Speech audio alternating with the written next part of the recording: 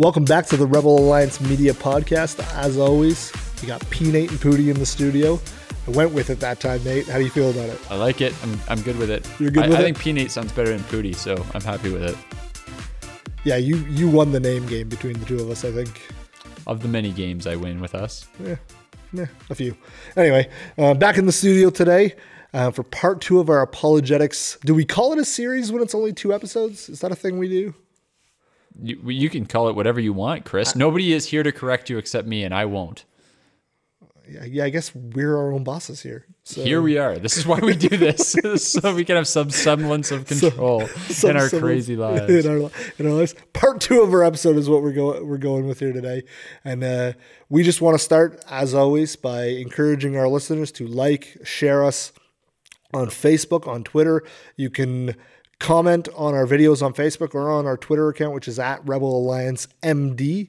Or you can go and go right to our website, which is just simply rebelalliancemedia.com.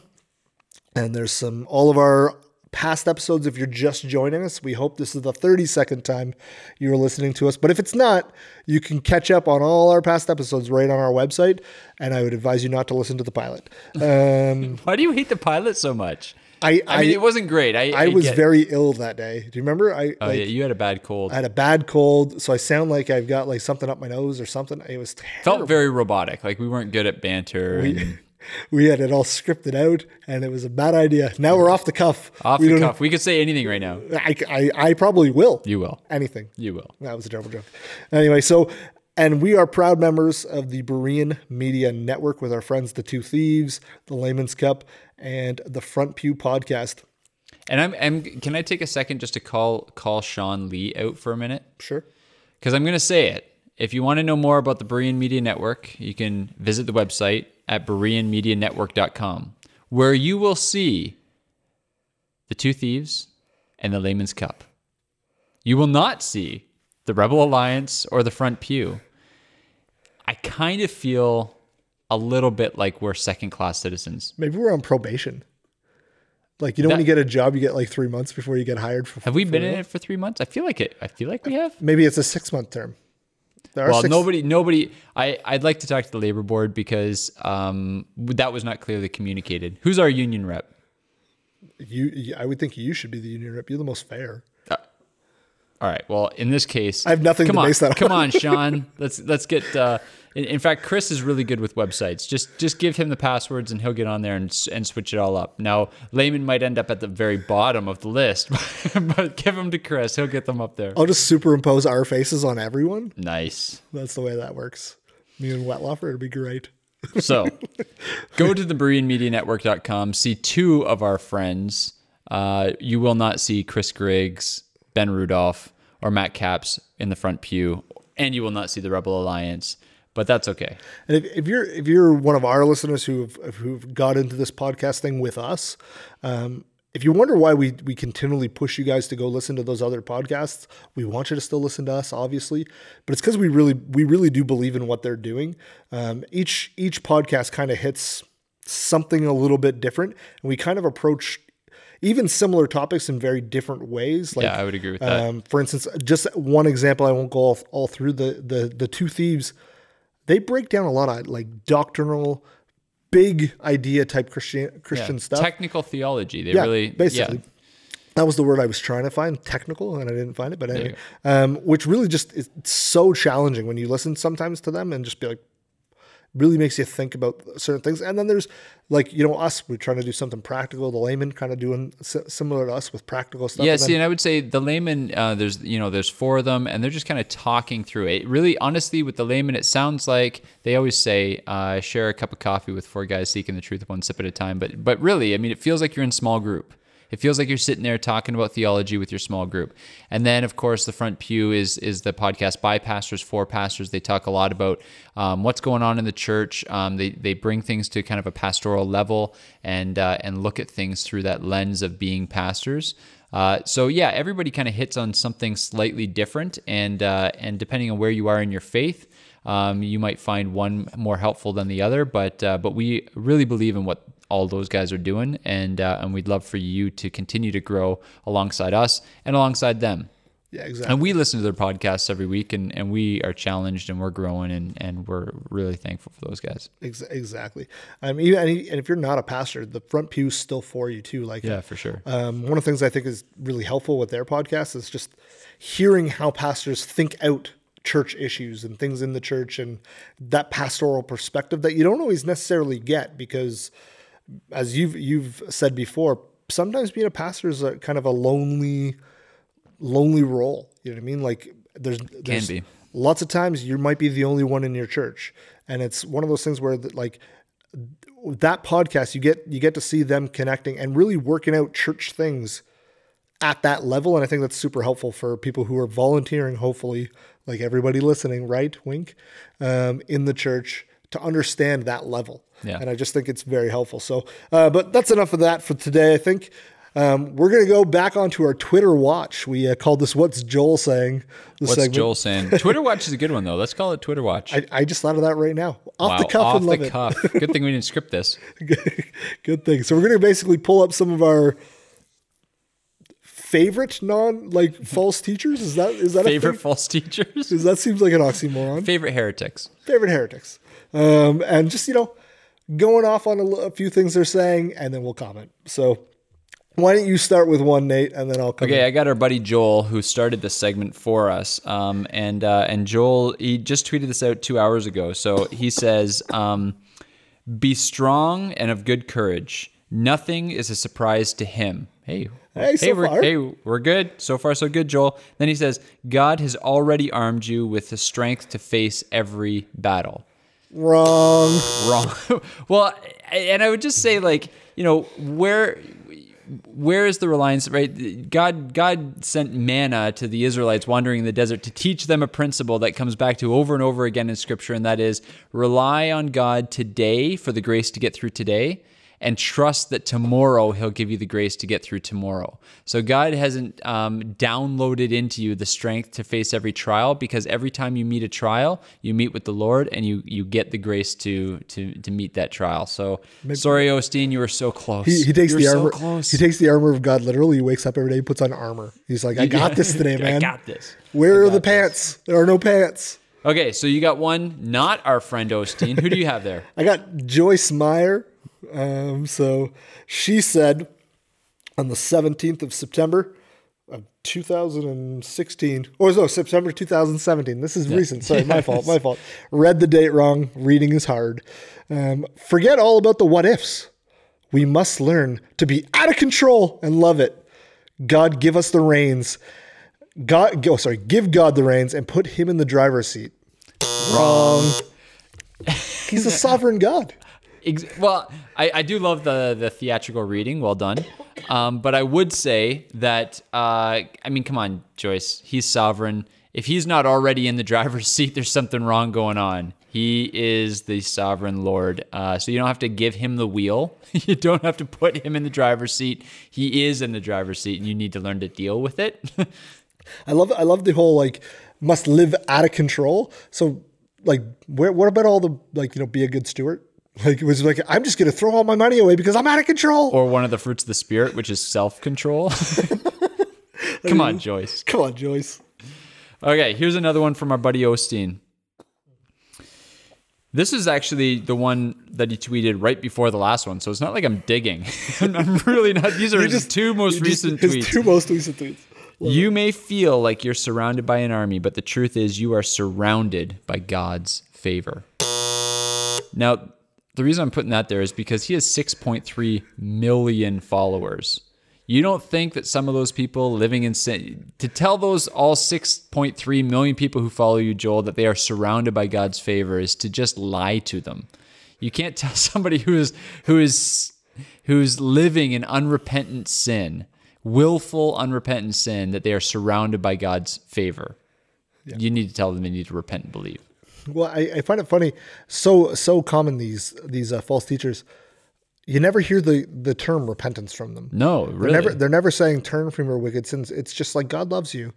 They don't even generally say sin. They talk about mistakes and they talk about boo-boos or whatever.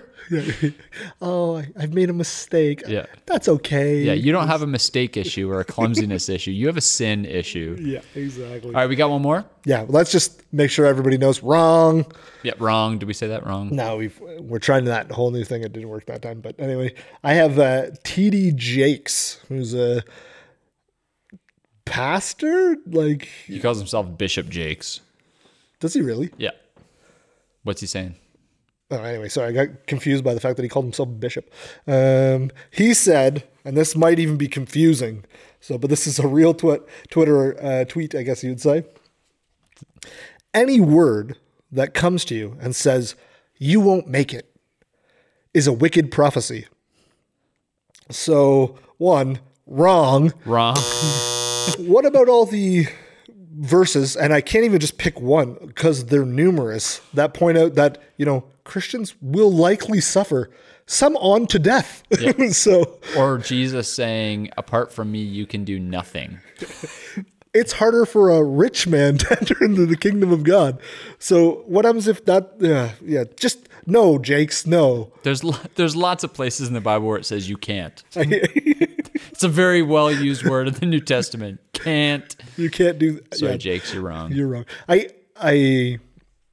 I was about to say, come on, Jakes, you're better than that, but he really isn't. Not from what I've seen, man. It blows my mind. Oh, boy. Hopefully you're not following any of those guys. Yeah, so don't follow them. We will. And we'll make fun of their tweets. Follow John Piper. Follow Matt Chandler. Follow Sam Storms and Doug Wilson. You'll get some good, solid tweets. And likely follow anybody that they're following. Yeah. So that's good advice too. Yeah. I think I might, on our Twitter account, just start following all these guys so I can write wrong underneath all of their comments. Do it. We'll probably get more followers. It's all about the likes. It's all about, we are talking about apologetics and giving a defense for the faith. So maybe it might spark them in engaging with Rebel Alliance. You know what that is? That's a segue. That's a good segue. What we're talking about today, is apologetics. We are talking about, we're taking this as part 2 of our little apologetics mini-series, or apologetics duo or tandem. Last episode, if you haven't heard it, I would love for you to go back and listen to it. Not that you won't understand things, but we just kind of lay some foundational work there. So we're talking about apologetics, which is essentially just the defense of the Christian faith, learning how to defend our faith, learning how to engage in conversation with people where we are espousing a Christian worldview in the face of whatever secular worldview they might be following. So today what we want to do is we kind of want to get into some of the practicalities and show you how to engage in certain topics that will come up. They will come up. Because the truth is, Chris, we live in a culture here in Canada. I know a lot of our listeners down in the States, it's not much different, that is very hostile towards Christianity. Very hostile towards Christianity. Absolutely. And so as you engage in conversations, these are some of the things that are going to come up. So just a reminder, one of the biggest tools that we told you about last time, we'll just go through the 4 principles that we talked about. We talked about how to be a good apologist, the 4 things are kind of believe that Christianity is true, right? Objectively true, not just something you believe in, but believe that it's true. Number 2, know the Bible well. Number 3, ask questions so that you get into the driver's seat of the conversation. You're not put in the hot seat. And number 4, learn how to get to the gospel in these conversations. So we're going to show you a little bit about what that looks like here and now. So one of the first things that is going to likely come up in any question about Christianity, Chris, is just the accusation that Christianity is outdated, that Christianity just foundationally isn't true.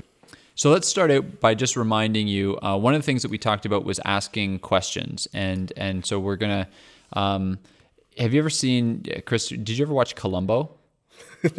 I've seen episodes, but okay. I wouldn't say I was an avid Columbo guy. Okay, so the old Detective Columbo, right? Greg Koukl, he calls this the Columbo technique. And the Columbo technique in talking about your faith is just to ask questions. And Columbo was a detective who was known for continually asking so many questions that he aggravated people, right? And so he was famous for the just one more thing, and he kept asking more and more questions. So reminder to our listeners that you ought to learn how to engage in conversation in a way that you're asking questions until you see an opening that you're comfortable kind of talking about and jumping into. But all of these things that we're talking about are unavoidable. These things will come up. You can't just continue to ask questions and not answer other people's questions. So here's some things that are going to come up. And one of the first things that's going to come up, because everything else is related to this, is how can you trust the Bible? So this will come out in a number of ways, right? It'll come out as, well, the Bible was just written by men. Or it'll come out with, well, the Bible's been translated so many times, who knows what it says? Or Christians can't agree on what the Bible says anyway, so how can you trust it? So let's kind of respond to a couple of those things, Chris. When you get accused of believing in a Bible that was written by men, or has been translated so many times that it doesn't make sense, or if you're asked the question, why do you trust the Bible? Where do you go from there? Well, the first thing I do, if somebody asks me, was the Bible written by men? I say yes, because it was. But right. It was written by inspired men, and there's a big difference there. But using what we say we should, I believe the Bible is true, and I believe what it says about itself to be true. So the first thing I want to point out is that we aren't on the defense in this topic. If somebody says, "Is the Bible written by men?" Yes, it is. But what is science written by? With what area are you getting your truth? Well, who wrote those books? Get into the topic of where the authorship's authority comes from. Is the first thing I would go into in terms of that. And then in terms of, like you said, and knowing, so we talked about this, right? So you said believe Christianity is true, right? So you believe the Bible is true. And then one of the second piece of advice we gave people is know the Bible well. So know those places in Scripture, like 2 Timothy chapter 3:16, all Scripture is breathed out by God, right? So this idea that even though God used men to write it down, it's written by God, right? It's and this is kind of the fundamental thing that I think is different about the Bible, is you have to ask the question, is the Bible a book written by men about God, or a book written by God for men, right? Yeah. And we would say, though God used people to actually pen it down, this is a book given to us by God to men. This is his revelation of himself to us. So that's what we believe about the Bible. And so the first thing is, don't be ashamed of that. That's what we believe. We believe in this book. We believe that God gave us this book through a bunch of sheep herders back in the olden days. We believe that God inspired men like Moses to pen down these things, and that it's been preserved through the years for our instruction. We believe that, so embrace that. Absolutely.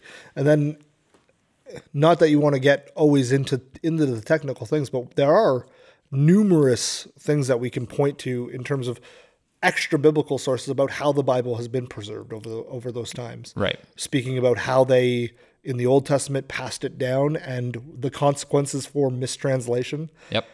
All the way up to the Dead Sea Scrolls and the fact that they've used, and I know people have heard the recipe analogy where it's so many times they only pick the ones that have 95% concurrence between them two. You can get into that stuff if you really need to.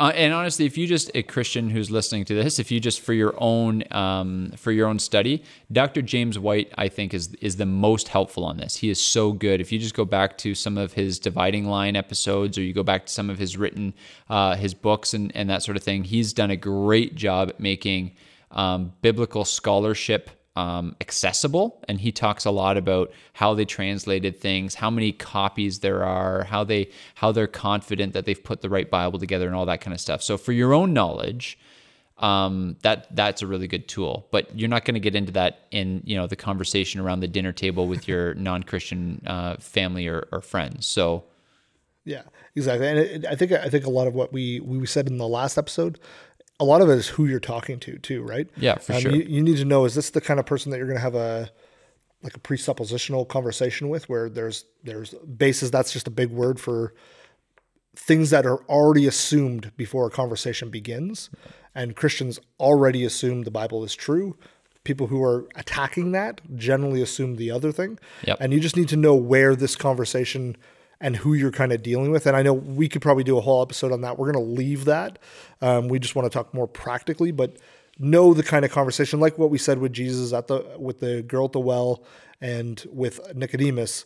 Know the kind of person you're talking to because you have a relationship, hopefully, with them. Right. To know if it's something where facts are what you need or argue on a high level. Right. And I would just say a couple of things. If in a very kind of brief conversation, in a very quick conversation, the average person is going to throw that out as an accusation.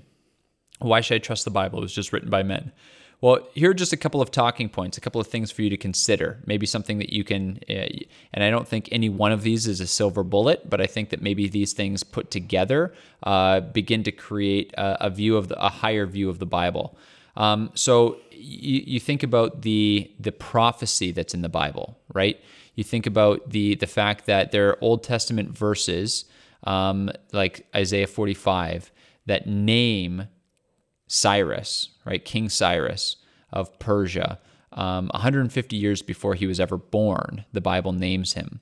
So much so that critical scholars have tried to divide the book of Isaiah into several different authors. Why? Because they look at verses like that and they come with their presuppositions. Well, the Bible can't be true, and we know that there's extra biblical evidence that this was written prior to Cyrus being born. So we are going to have to come up with some sort of theory that says Isaiah was written by multiple people and put together because we can't explain this prediction, this prophecy. You think about the Old Testament and how many times it talks about Jesus, right? The predictions about Jesus' life, where he'd be born, what he would do, what his death would look like, what his life would look like, what his mother would look like, where he would go, where he would die, at whose hands he would die, on what instrument of torture he would be killed, right? And you look at some of the suffering servant psalms, and you look at passages in Isaiah, or you look at Psalm 22, and the specificity with which it talks about Jesus' life and death.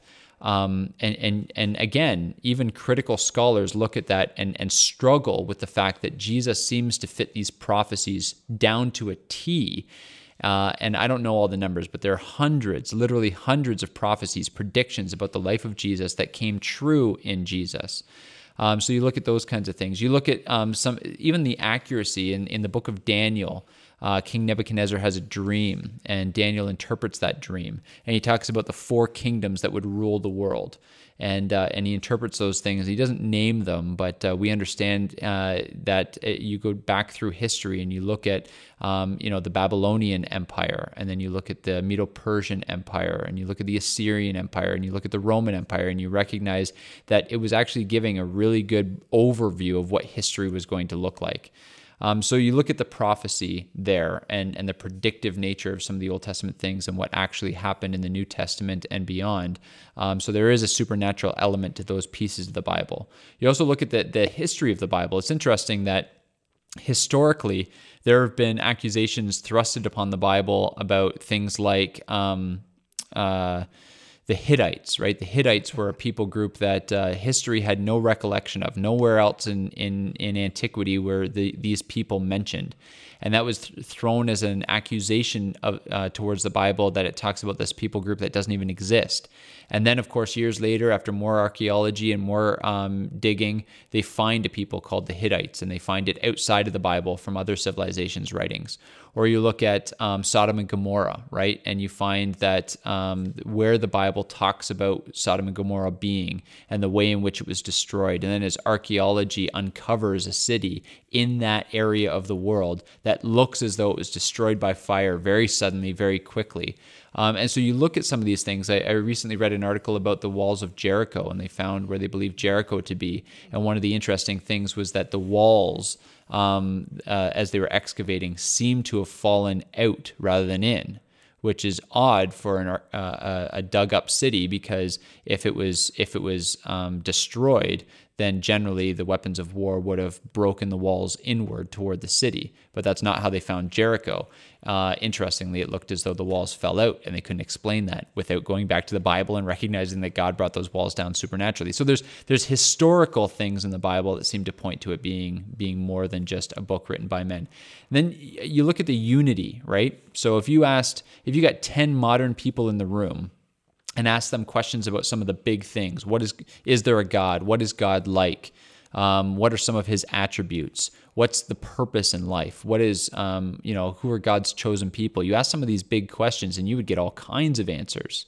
And yet the Bible is 66 books written by 40 different authors who all lived at different periods of time. Some of them were kings, some of them were shepherds, some of them were rich, some of them were poor, some of them were educated, some of them were uneducated, and yet they unify to create one picture of God, one story of redemption, and the unity that exists between these 40 different authors from different walks of life and these 66 different books written at different periods. There's something supernatural about the unity there.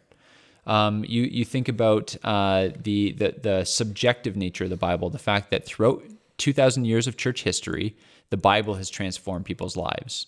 You look at men like William Wilberforce or John Knox or Martin Luther, who literally changed the course of human history.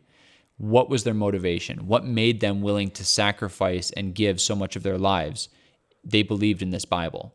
So subjectively, the Bible changes lives. So I'm not saying any one of these things is a silver bullet for why an atheist should trust the Bible. But what I'm saying is that here are some responses that you can give to the accusation, why do you believe the Bible is true? Or how can you trust the Bible? So that's just one thing. It looks like we might not have time to go through all the things we wanted to touch on. So maybe they won't all take that much time. No, but if you just take the same method for everything. Right. So we'll get to what we get to. So exactly. So like you take the method, ask questions, understand what the Bible says about itself, believe it so that you know that, and we say that not just to be like, believe the Bible because it's true, but believe it so you understand how these things fit into the whole story. Yep.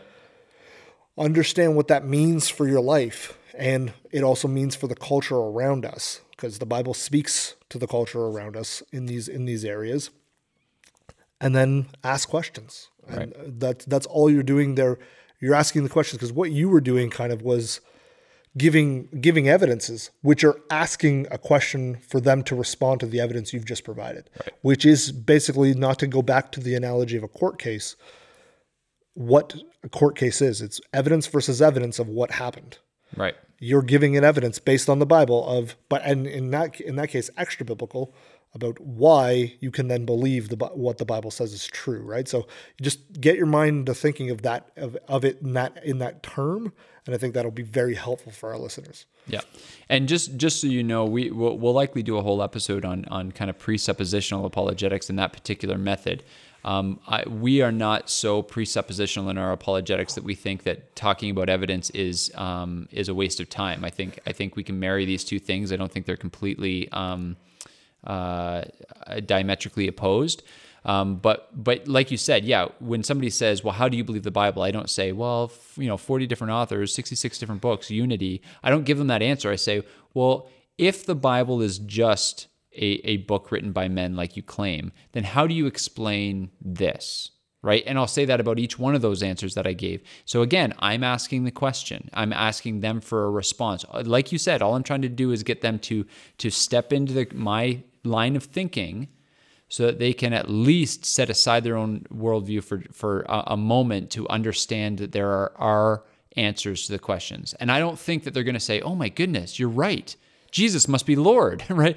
But what I do think is that what you're doing is you're taking that out of their bin of excuses, and then you're going to attack their presuppositions with the gospel. So anyway, one of the other questions that's going to come up every time, Chris. So how would you answer one of the biggest barriers, honestly, one of the biggest barriers in conversations is if God exists and God is good, why does he allow bad things to happen? Why is there so much suffering in the world? Why is the world such a dark place? How do you answer that question? Well, there's lots of ways you can answer that question. For sure. So the first way, again, I'm going to give you a couple different ways. Yeah, go for it. Because there is no silver bullet. What I say to one person will be not what works on that person or whatnot. But the first thing I say why does God allow bad things to happen in the world is another way to articulate the question. Yep. Is to point out that we as humans tend to think of us as the center of the story, and that everything is based on our perspective and our understanding. right there is a flaw. You have to get that flaw out of the idea. We aren't the king of the story. We're not the author of the story. God is the author of the story.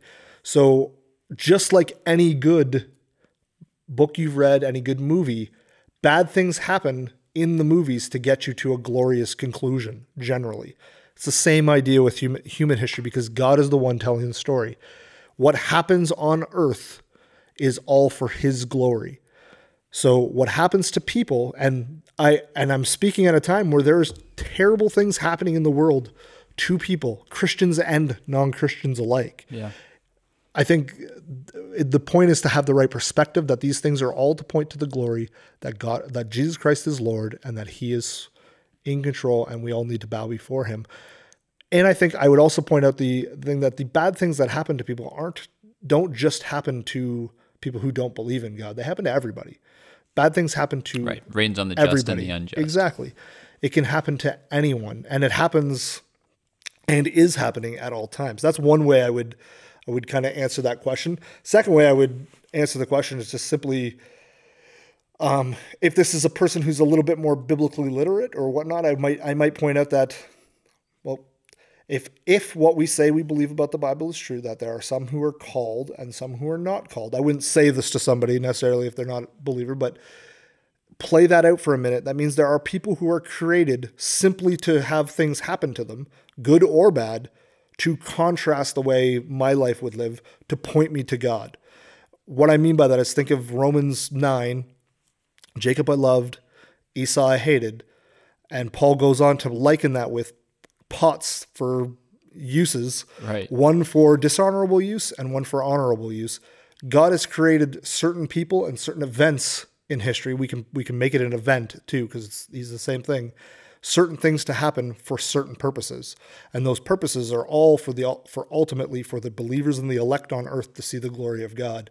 So bad things happening to people around us sometimes is simply so that it points to the glory of God around it. An example, let's just give a very brief example of what this could look like. I'm not saying this is the case, but there's a flood in Houston, and one of the right now at the moment that we're recording this, terrible devastation in the city of Houston. Good and bad people live in the city of Houston. I think everybody who's listening will agree that there are good and bad people in Houston. Both people had the same event happen to them, but the way Christians are then responding, and the elect will be responding to that circumstances, is with love to their neighbor, with love to the area around them, and other people would see that action in them to glorify God. That's an example of how these things kind of get played out. A bad circumstance happens, but Christians then have to step up and do the thing that we're commanded to do, which is love our neighbor. And so it's just an opportunity for us to proclaim the glory of God. That's one quick example of how this would kind of look into. In other words, like I said, there's multiple different ways to answer that. So just to simplify that for some of the listeners, what I hear you saying essentially is that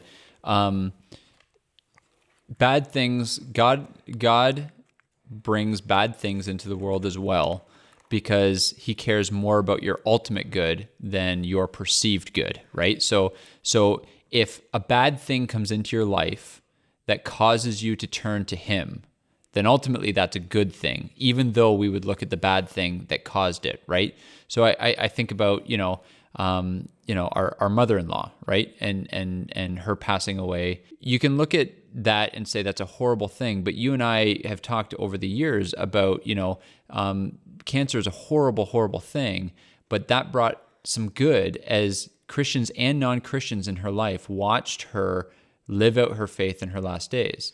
And so you look at that and you'd say, that's a horrible thing that happened. That's unjust. That's unfair. And we all felt that at the time. But in hindsight, we can look and say, here are some good things that came of it. Salvation, deeper knowledge of God, more trust in God. And if we, with imperfect minds and lives, can look back at some of those things and say, we can see some of the good, then God in his perfect with his perfect mind and his infallible perspective can work all things together for good. So all the bad that looks so terrible and bad ultimately has purpose, is kind of what you're saying. The other way I would answer that question with a complete non-Christian, right? Because that can be a tough answer to an atheist. That can be a hard question for anybody, right? Absolutely. So one of the ways I would answer that question, they say, why do you allow bad, or if God is good, why do bad things happen? Part of me, depending on who I'm talking to, if that's a very real person, then I might answer the question by simply saying, what's interesting about Christianity is that we serve a God who actually entered into the suffering of the world, right? If they're asking that question from a very personal stance where they've suffered or a loved one has suffered, then I might answer it that personal way. What Christianity uniquely serves a God who entered into human suffering, and he knows what that suffering is like. So we don't serve a God who creates bad things in the world and separates himself from it, but a God who came down and experienced the worst good. That's one way to answer the question if it's coming from a place of personal hurt. But more often than not, I find this is thrown out as an accusation, right? That we're talking in the realm of theoretical. And if we're talking in the realm of theoretical, then I'll often say, what do you mean by good? What do you mean God's good? What do you mean bad? Like, by what standard are you using the term bad or good, right?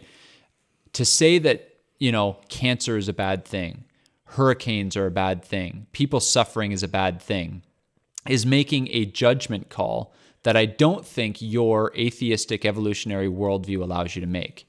That's just survival of the fittest. If somebody gets sick and dies, we ought not to look at them and say, oh, how horrible that is. God must be, a horrible, horrible thing. What we ought to do, if evolution is true and survival of the fittest is true, is say that's survival of the fittest at work. That's evolution. Suck it up.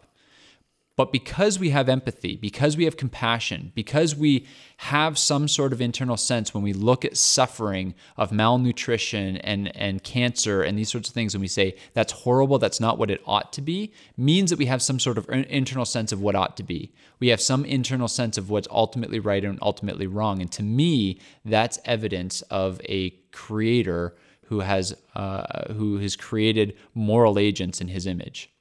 The fact that we look at suffering and say that's not right, that's not what it ought to be. So I kind of try to turn that around and say this is actually evidence, I think, that there is a God, because otherwise you have no basis for calling that thing bad. So there are lots of different ways, like you said, to answer that question, but there's just a couple. Yeah, that one kind of comes to one of the whole underlying issues with apologetics and just people worldviews in general, is that where do you put your standard of truth? Absolutely. In the world around you. Because if your worldview is survival of the fittest, Darwinism played out to its natural conclusion, well, how is it wrong for me to eat the weak if the strong need to eat the weak to get stronger? It doesn't make any sense for me to then say that's wrong. Right. And further, I think it's always an interesting thing to just to back up a step in that kind of worldview, in that world discussion, is that people always assume that we're at the pinnacle of that evolution. If evolution is correct, that the underlying assumption is that we are at the pinnacle of it, because we're the ones that can then at that point determine right, good and evil. Right. Whereas nothing before us has, and so. Well, what happens if what's good now isn't good 10 years from now? You know what I mean? Or you have to get them to understand. And that is the problem with any worldview that doesn't have an objective standard, right? Anything that is subjective is constantly changing. And so it means that majority is always right. And that's a really dangerous place. Yeah. So Nate, what would you say then if somebody then challenged our objective standards and said it's outdated? It's not current because it was written 2,000 years ago, and now culture has evolved. It's changed now. So These things are no longer relevant. Right. So to that, I ask questions. So I would say, do you think it's 1850 right now? It's 1850. Do you think that slavery is right, or do you think slavery is wrong? Hopefully they'll say that slavery is wrong. I would say, okay, so in 1850, slavery was wrong. Yes. Okay. So we can look back, 160 years later and say, yes, slavery was wrong. But in that time, they thought slavery was right. And so did objective moral standards change or did we simply discover the truth? And so generally, and there's a reason I bring them back to the slavery point, is so I would say, so it's not that we got more evolved and understood that slavery was wrong. Slavery was always wrong, and we discovered it. So the question isn't, it wasn't right back then, just like it's not right now. Otherwise, they would have to say in that climate, because then you take them again. You take them, okay, it's 1940. You're in Germany. Is killing Jews okay because they're inferior beings? Well, no, of course not. Okay, so we can agree that there's some level of objective standard. The question is, where do you get that objective standard from? Because in Germany at that time, the majority thought that what Hitler and the Nazis were doing was fine. In 1850, in the US, the majority thought that slavery was okay. So this isn't about what the majority of people think. This is about what's objectively true. Where did both of those ideologies go wrong? Both of those ideologies went wrong by thinking that there was a subclass of humans. Well, what worldview is there that says that all humans are equal because we are equally created in the image of God? Right? That's the Christian worldview. So I would say that I would simply say that if, and I do this all the time, if what I believe is true, right? If what I believe is true, if the Bible is really true, then it is the standard. And I don't necessarily always try to convince people that it is the standard. I just say, if it is the standard, if it is true, then there's objective right and objective wrong. If it isn't, if there is no God, if there is no standard, then it's just what the majority believes. It's just what happens as we get more and more evolved or whatever. And that's a slippery slope, because all you're saying now is the majority rules. And when majority rules, horrible things can happen. So that's one way that I would answer that question. Yeah, that's brilliant. I like what you did there is you asked a question.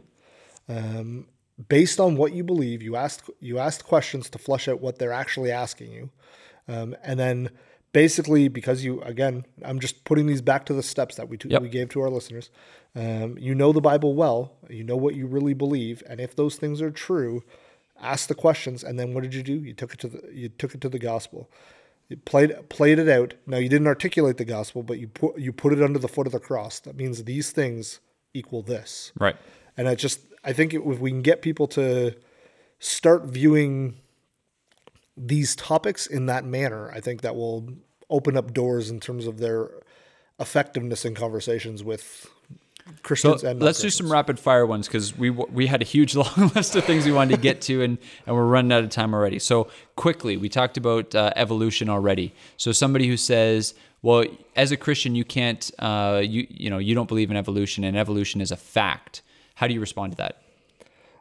I ask a question facts based on what is my first thing. I need, give me your source so I know where you're putting your faith your faith in, and then I'll not attack it, ask questions about it. And like we said before, just pull the string, make them defend what they're accusing us of not being able to. Right.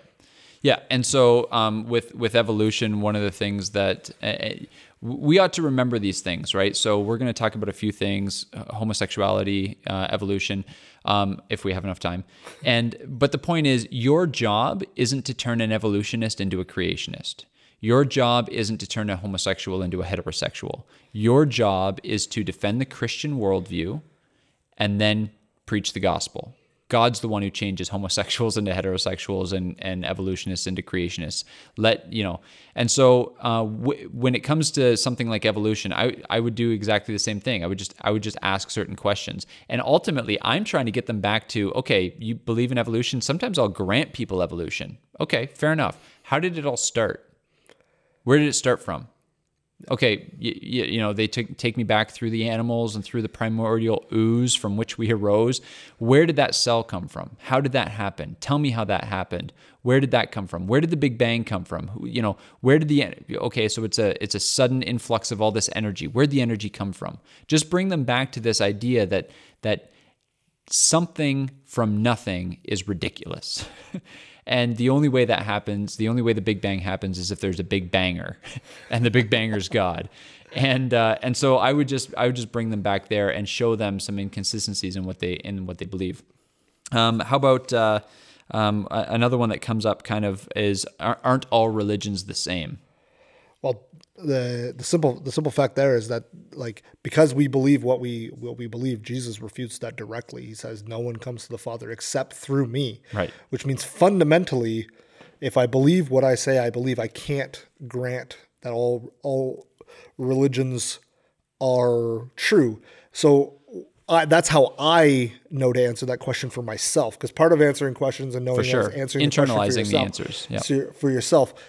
All I would do is simply put that back. If all religions are true, and all religions at some level do contradict each other, because even if all other religions, I'll grant for a second that they all agree, except for Christianity, all religions don't agree, which means one has to be right and one has to be wrong, because that's truth. You can't have two truths. There's one truth and one false. Despite what postmodernism will tell you, that you can't have two truths if they're diametrically opposed. And that's it. That's exactly it. And that's what I would say. What do Jews believe about the Messiah? Was Jesus the Messiah? Jew says no, Christian says yes. Those two things can't both be true. Exactly. Right? They can't equally be true at the same time. Right. So you just simply ask questions, and that's obviously not going to be true. There's that, I call it the Oprah analogy, right? That there's blind monks who are all feeling around an elephant. Have you heard this? Yes. And one's feeling the tail, one's feeling the trunk, and one's feeling the side, and one's feeling the feet, and they all feel something different, but they're all different expressions of God. And I just think that, well, that's ridiculous. Number one, because God isn't an elephant, but also because all of these, it would be one thing if you were describing the tail, but you're not just describing the tail. That would be, the analogy breaks down, because two people are feeling the trunk if they both have the same thing, something different to say about the same thing, like Jesus, right? Exactly. So that's two people feeling the trunk, and one saying this is a trunk, and the other person saying, no, it's water, right? Like, those two things can't both be true at the same time. Let's look at two religions that are very common in the world today, Christianity, Islam. Both have to answer the same question. That's, who's Jesus Christ? Right. We answer it with, he is God made man. And Islam answer it, he was a prophet that is second to another prophet. Right. Those are vastly things. They can't both be can't, true. exactly. They can't both be true. So at that point, which one do you believe is true? Which one do you know is true? And how do you know it? Right. Well, the word of God is what I put my standard, and the word of God tells me who Jesus is. My experience with him also does, but I mean, I put my faith in what the Bible says on that. And that's how I know that all religions can't be true, because they all have to answer fundamentally the same question: who's Right. Jesus? So how about this one, Chris? You're a Christian. I am.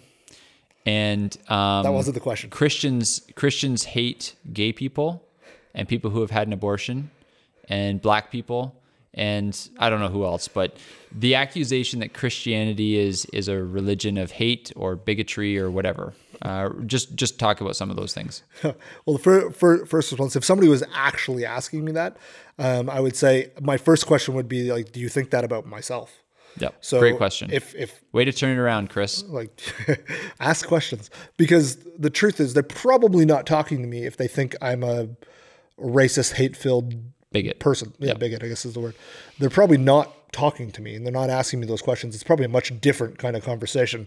But if they're asking me that question, just my first, and it's not a method, my first thing I want to do is them to see that I'm a Christian and I'm not that.